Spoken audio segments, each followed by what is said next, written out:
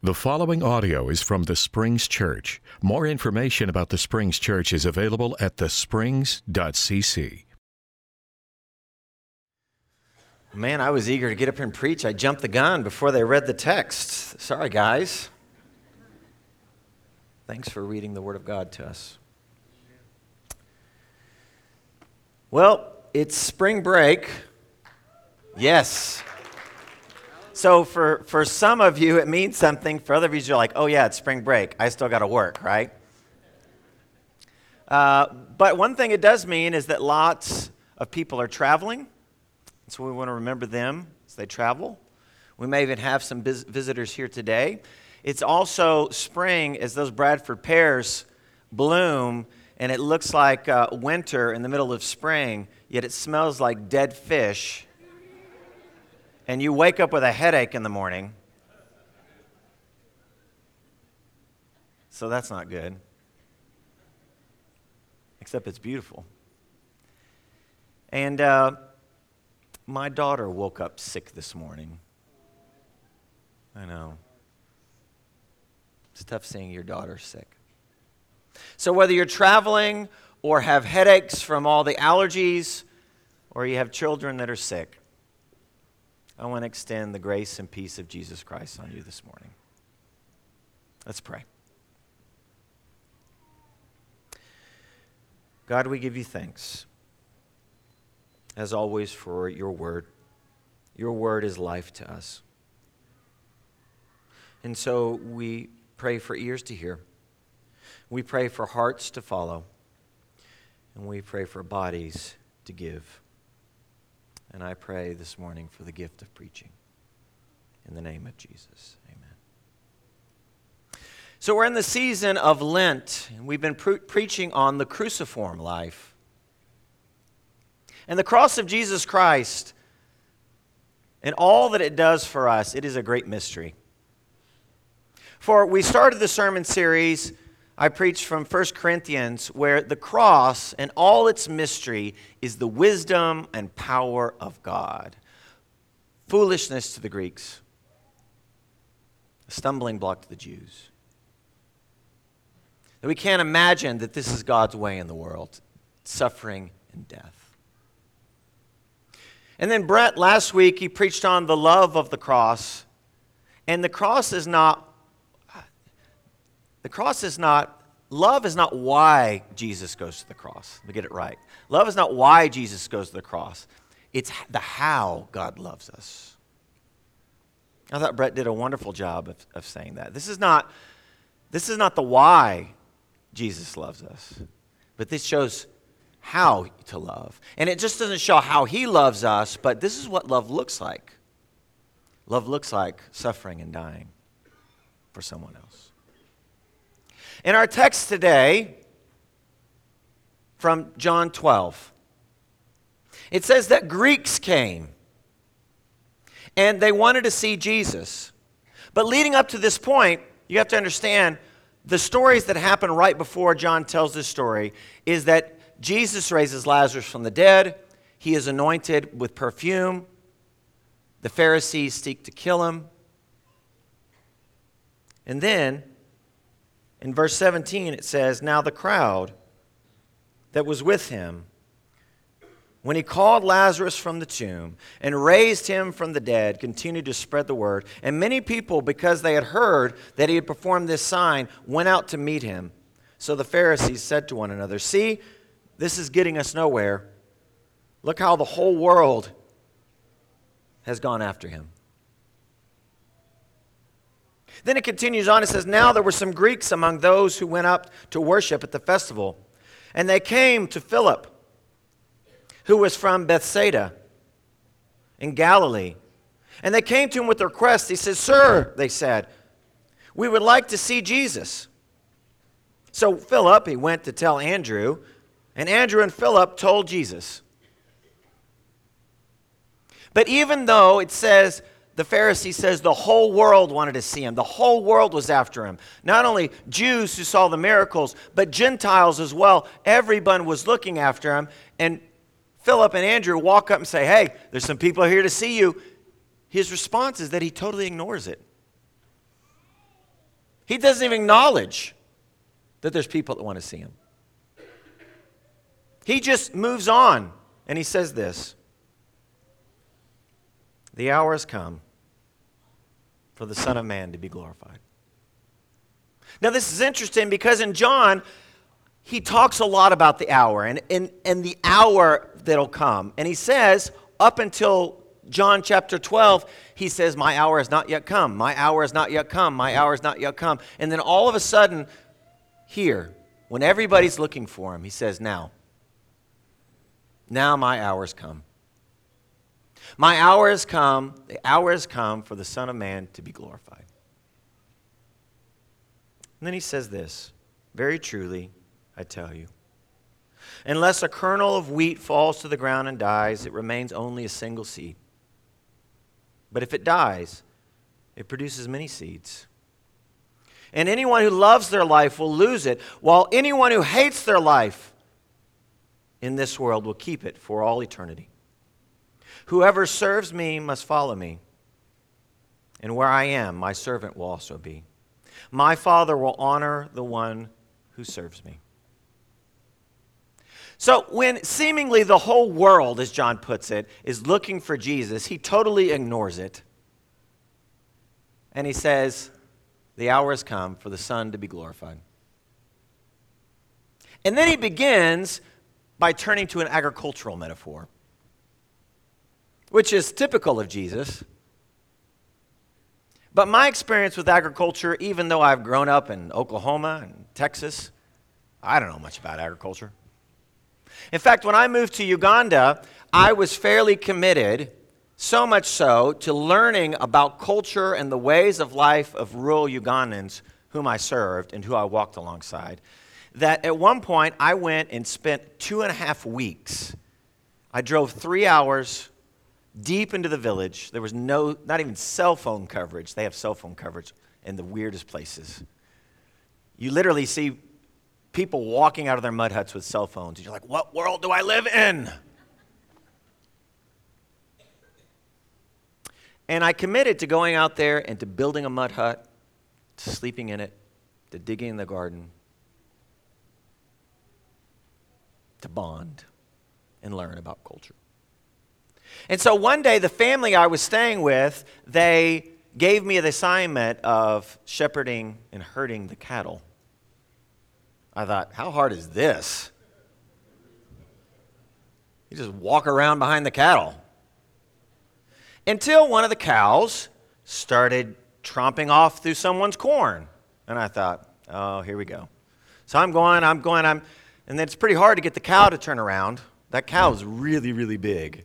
It was a lot bigger as I got closer. Like, I was kind of far behind. As I got closer, it was really, really big. So I'm trying to poke the cow and hit the cow, and the cow goes back. And by the time I get the other cow, I realize there's a whole herd of cows over in this garden and a whole herd of cows in this garden, and one is running down the road. And I was like, ah. And then it hit me. I don't know how many cows there are.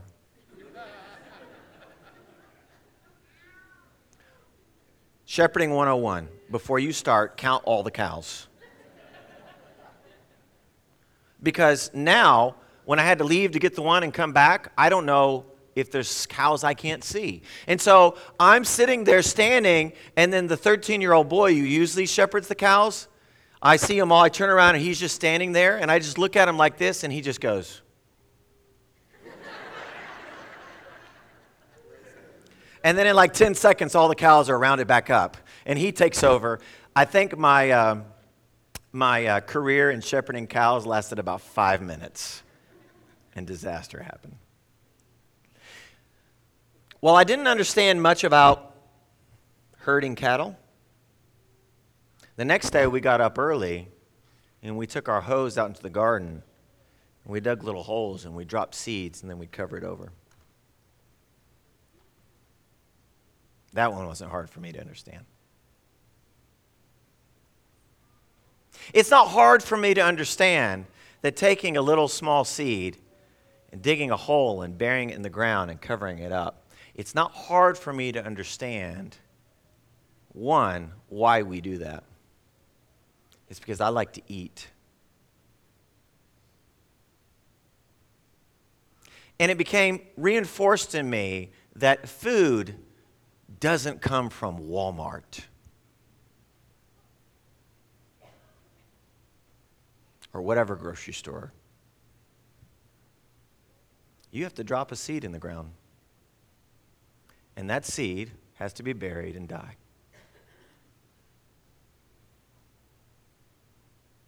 And you know it's true that life does not come until that seed dies.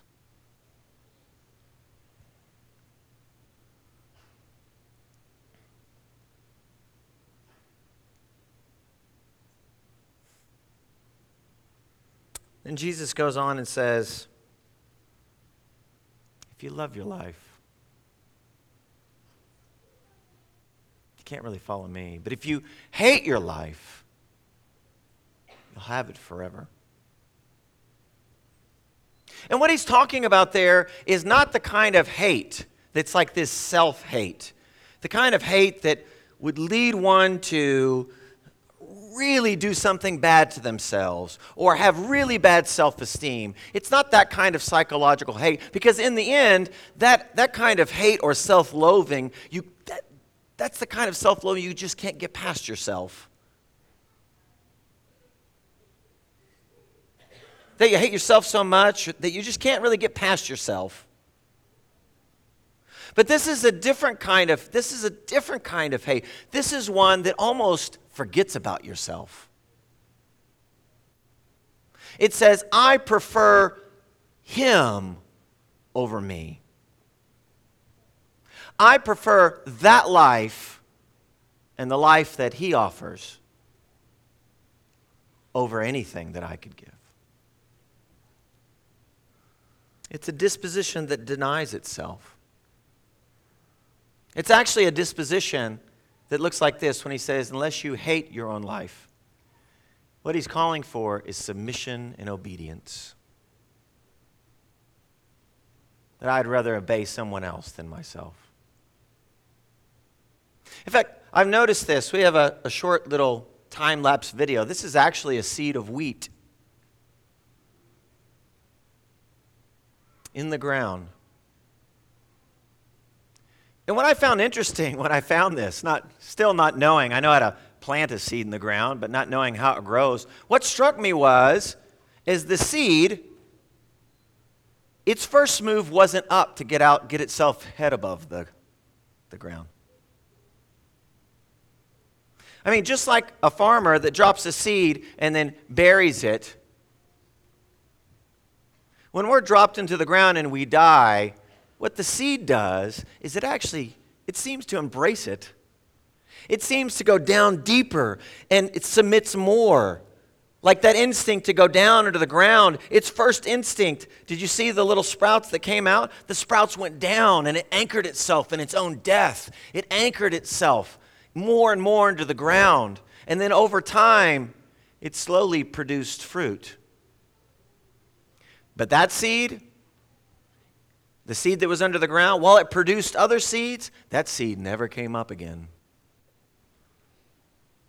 That seed was buried and dead. And only when it commits to not coming up again and actually roots itself more deeply into that grave, into that ground, then it produces fruit.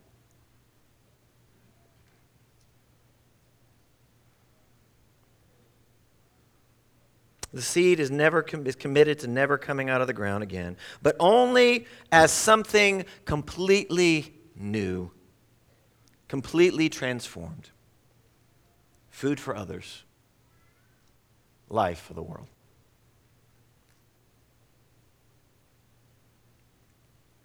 Then Jesus goes on to say this: whoever serves me must follow me, and where I am, my servant will also be. My Father will honor the one who serves me.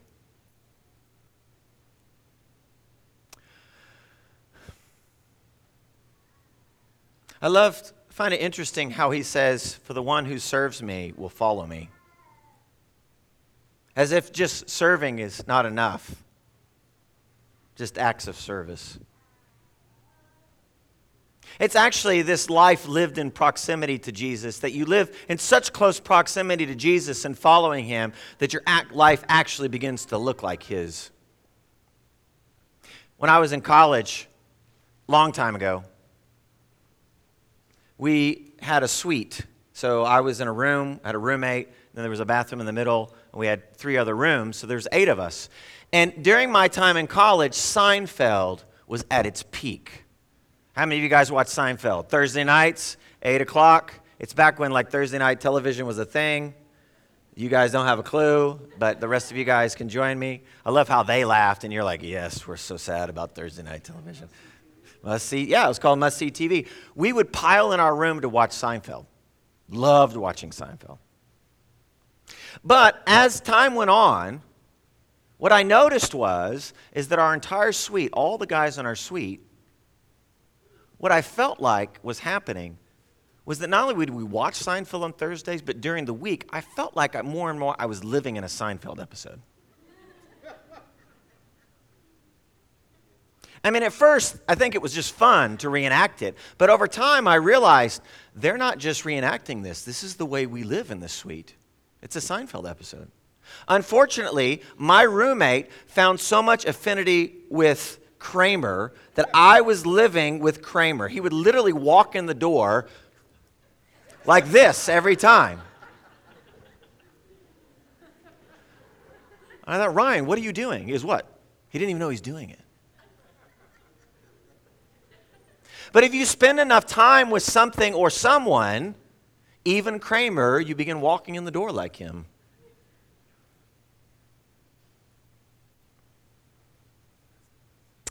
So following Jesus, spending enough time with Jesus means this.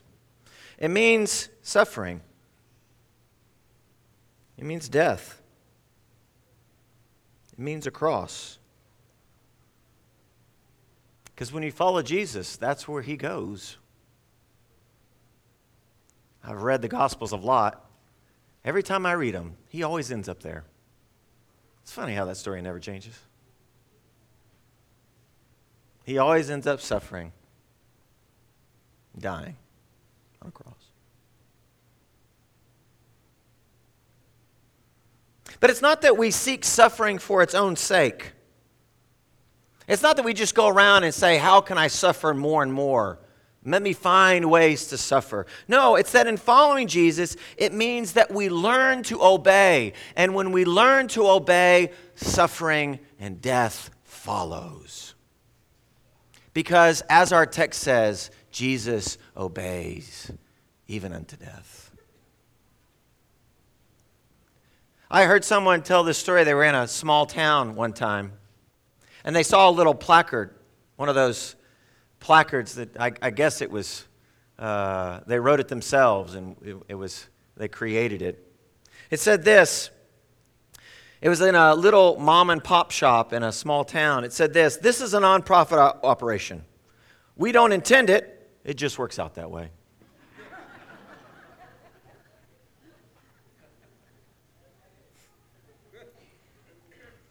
God is not committed to human failure in the matters of the way the world would see is successful.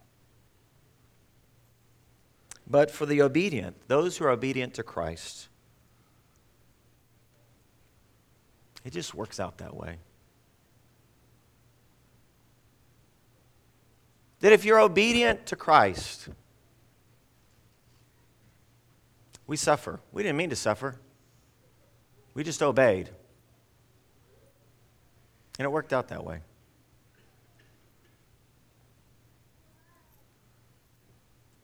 And actually, Jesus says this is what honor and glory actually looks like. This is what honor and glory looks like for a disciple. The Christian's hour of glory and honor is identical with the hour of obedience and servanthood. It's identical with the hour of suffering and death.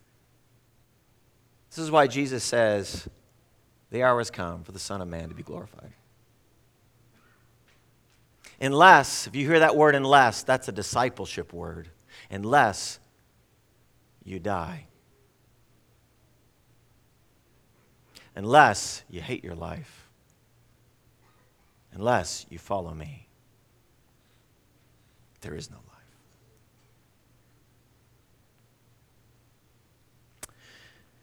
One person that, for me, exemplifies this text in the Cruciform Life, we can put his picture up. Some of you may recognize this picture. I mean, you won't know him personally. He's been dead a long time. But he was a German man named Dietrich Bonhoeffer. And Dietrich Bonhoeffer lived from 1904 to 1945. So if you know anything about history, you know a little bit about, towards the end of his life, what was going on. And he was a prominent Christian leader during the rise of Adolf Hitler and the Nazi Party. He began resisting the Nazis in 1933, and he raised his voice against Hitler's persecution of Jews. And he insisted that the church, and this is a quote, he insisted that the church just not bandage the victims under the wheel, but jam the spokes of the wheel itself.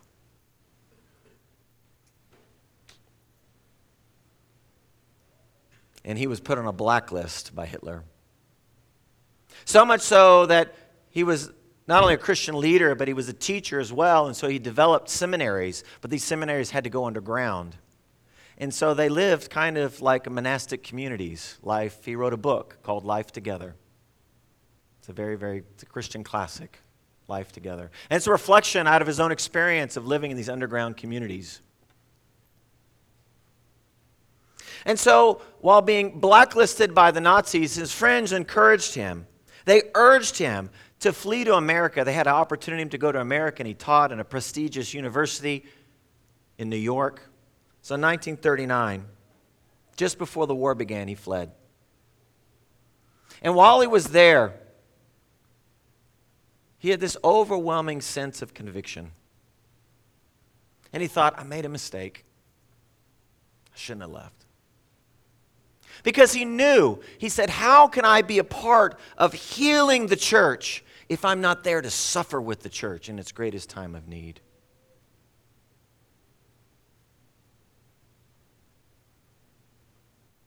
And so, against the advice of his friends, he got on the last ship, the last transatlantic ship, to cross back over to Europe before World War II started.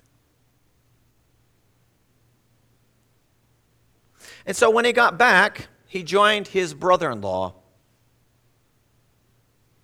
Even though Dietrich Bonhoeffer was a committed pacifist, he joined his brother-in-law, who was he was part of a small resistance against Hitler, that eventually was planning the assassination, some of those assassination attempts that failed against Hitler. But his role in this was to carry documents back and forth, like to Britain and to other European nations. And what he used that opportunity for was to build relationships, ecumenical relationships with other churches, and what he called the confessing church, the church that just didn't go with the state but confessed its allegiance to Jesus, because he knew he was going to need these relationships once the war ended, and he was going to have to pick up the pieces of a broken people and a broken church in Germany. So he gave his life to this. Until one day, the Nazis found him. And he spent 2 years in prison. In fact, we have letters from Bonhoeffer in prison.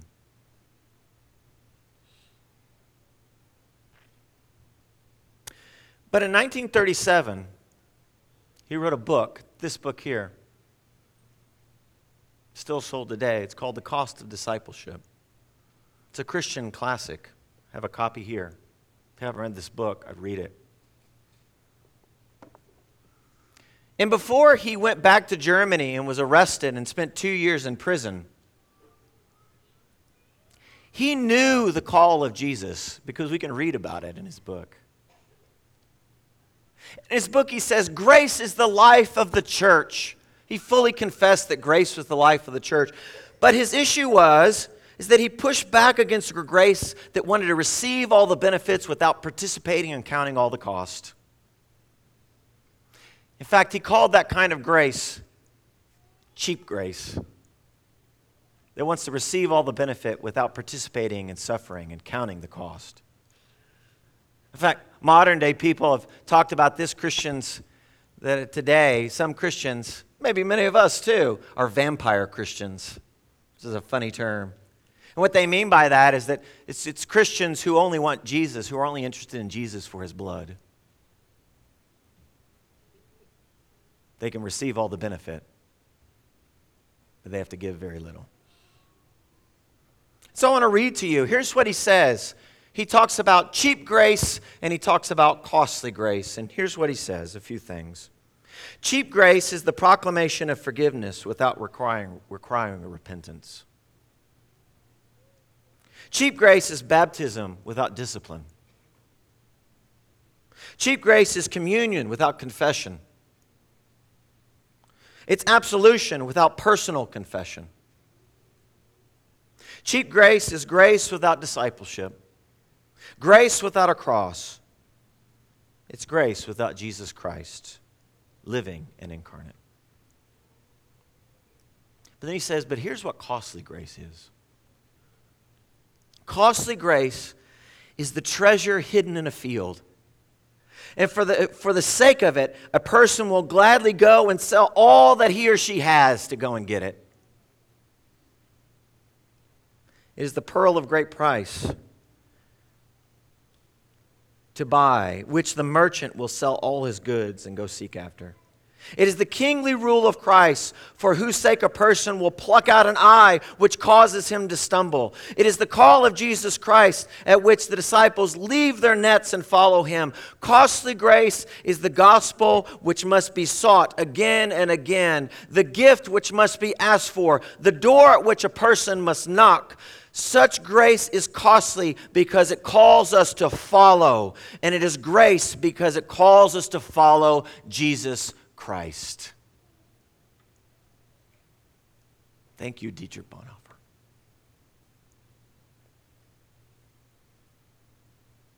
And he knew about this kind of cost.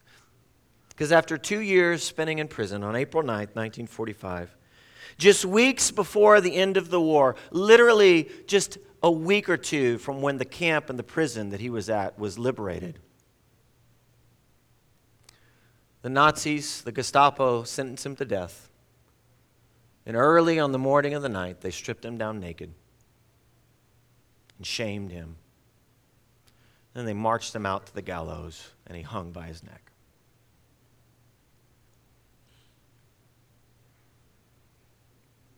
And he writes in this book, that's Cost of Discipleship, he writes this. He said, when God calls you, he bids you to come and die.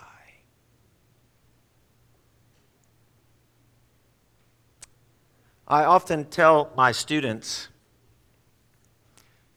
that I am perfectly fine with the church marketing itself.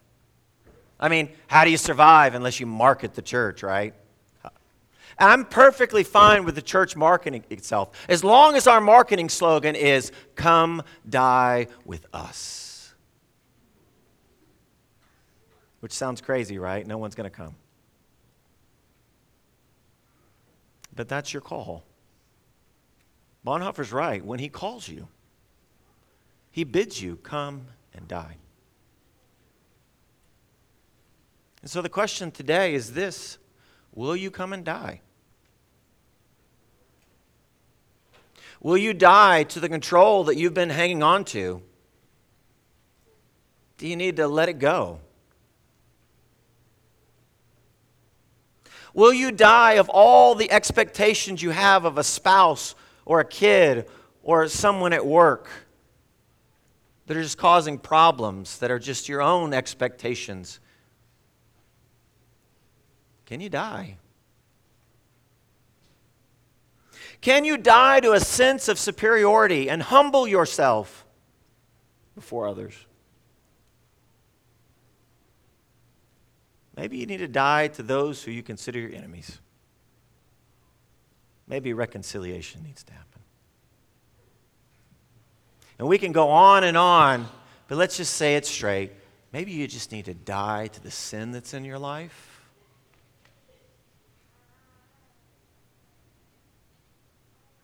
And confess and repent. Embrace that death.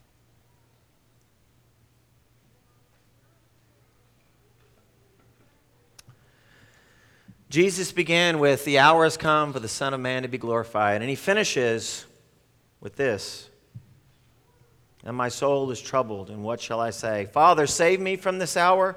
No, it was for this very reason that I've come. Say, "Father, glorify your name." And then down in verse 30 he says, the voice that you just heard was not for my benefit, but it's for yours. Now the time of judgment is on this world.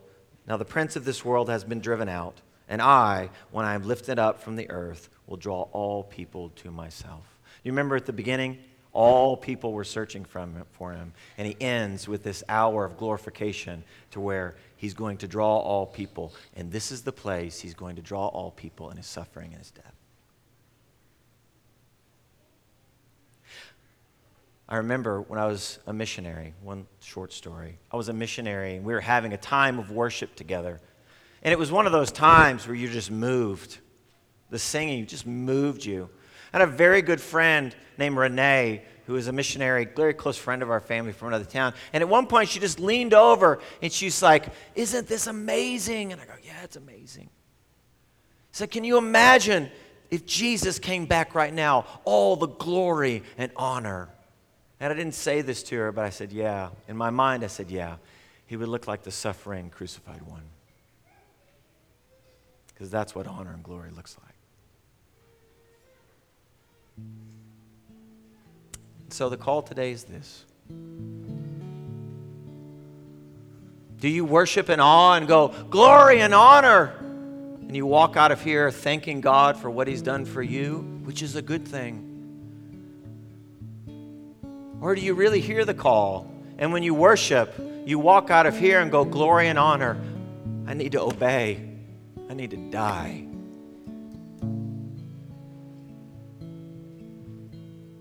How are you going to walk out of here today? With glory and honor that just sits there and thanks God for what he's done, or one that gets in there and says, "I'm going to obey. I'm going to be a wheat that dies so that the world may have life and they may recognize what true glory and honor looks like." What will you do today? Let's stand and sing.